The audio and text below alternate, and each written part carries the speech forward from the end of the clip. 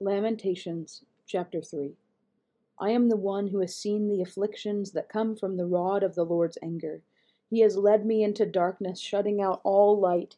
He has turned his hand against me again and again, all day long. He has made my skin and flesh grow old. He has broken my bones. He has besieged and surrounded me with anguish and distress. He has buried me in a dark place like those long dead.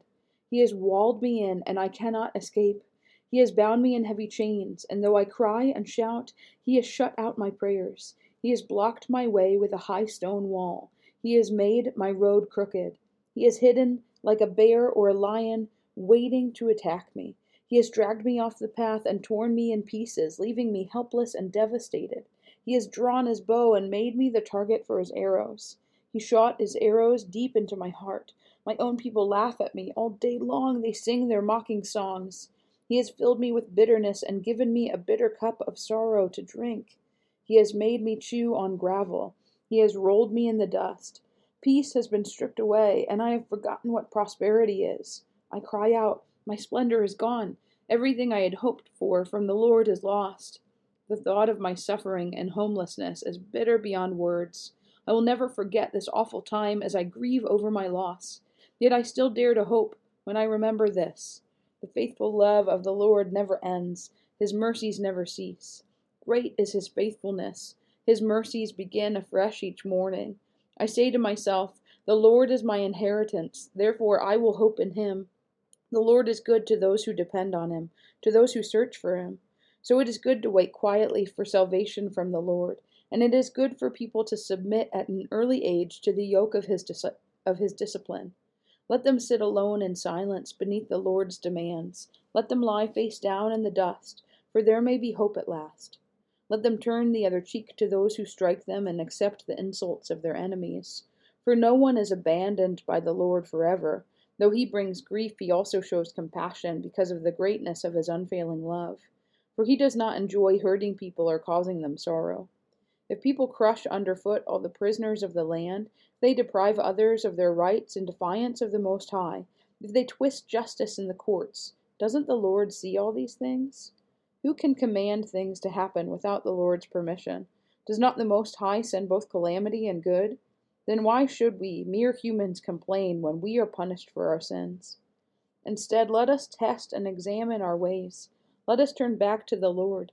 Let us lift our hearts and hands to God in heaven and say, we have sinned and rebelled, and you have not forgiven us. You have engulfed us with your anger, chased us down, and slaughtered us without mercy. You have hidden yourself in a cloud so our prayers cannot reach you. You have discarded us as refuse and garbage among the nations. All our enemies have spoken out against us. We're filled with fear, for we are trapped, devastated, and ruined. Tears stream from my eyes because of the destruction of my people. My tears flow endlessly. They will not stop until the Lord looks down from heaven and sees. My heart is breaking over the fate of all the women of Jerusalem.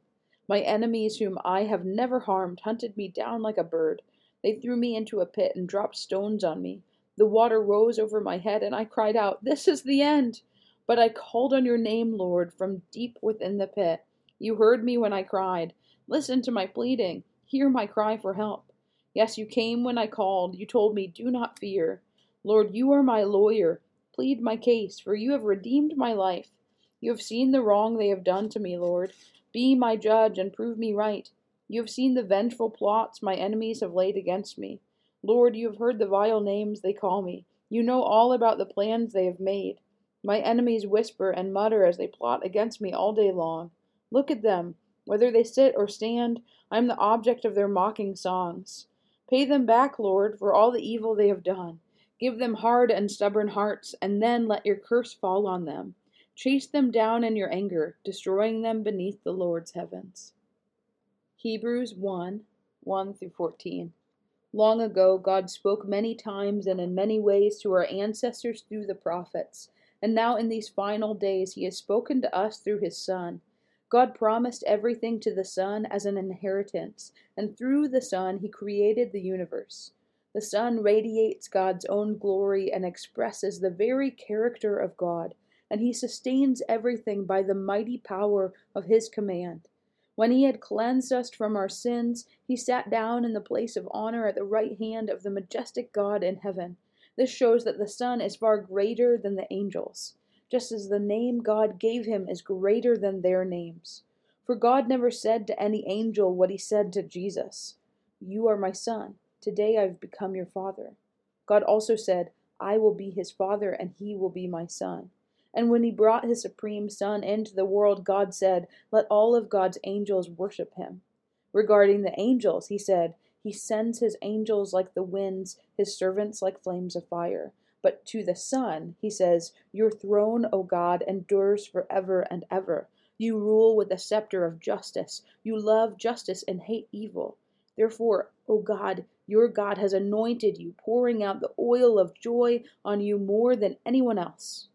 He also says to the Son, "In the beginning, Lord, you laid the foundation of the earth and made the heavens with your hands. They will perish, but you will remain forever. They will wear out like old clothing. You will fold them up like a cloak and discard them like old clothing. But you are always the same. You will live forever." And God never said to any of the angels, "Sit in the place of honor at my right hand until I humble your enemies, making them a footstool under your feet." Therefore, angels are only servants, spirits sent to care for people who will inherit salvation. Psalm 102. Lord, hear my prayer. Listen to my plea. Don't turn away from me in my time of distress. Bend down to listen and answer me quickly when I call to you. For my days disappear like smoke, and my bones burn like red-hot coals. My heart is sick, withered like grass, and I have lost my appetite. Because of my groaning, I am reduced to skin and bones. I am like an owl in the desert, like a little owl in a far-off wilderness. I lie awake lonely as a solitary bird on the roof. My enemies taunt me day after day. They mock and curse me. I eat ashes for food. My tears run down into my drink because of your anger and wrath. For you have picked me up and thrown me out. My life passes as swiftly as the evening shadows. I am withering away like grass. But you, O Lord, will sit on your throne forever. Your fame will endure to every generation. You will arise and have mercy on Jerusalem. And now is the time to pity her. Now is the time you promised to help. For your people love every stone in her walls and cherish even the dust in her streets. Then the nations will tremble before the Lord. The kings of the earth will tremble before his glory. For the Lord will rebuild Jerusalem. He will appear in his glory. He will listen to the prayers of the destitute. He will not reject their pleas. Let this be recorded for future generations, so that a people not yet born will praise the Lord. Tell them the Lord looked down from his heavenly sanctuary. He looked down to earth from heaven to hear the groans of the prisoners, to release those condemned to die. And so the Lord's fame will be celebrated in Zion, his praises in Jerusalem, when multitudes gather together and kingdoms come to worship the Lord. He broke my strength in midlife, cutting short my days. But I cried to him, "O my God, who lives forever, don't take my life while I am so young." Long ago you laid the foundation of the earth and made the heavens with your hands.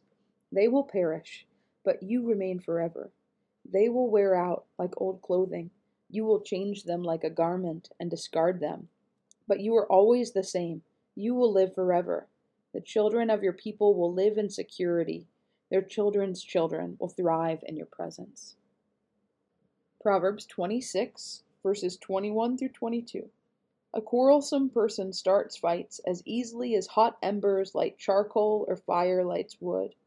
Rumors are dainty morsels that sink deep into one's heart.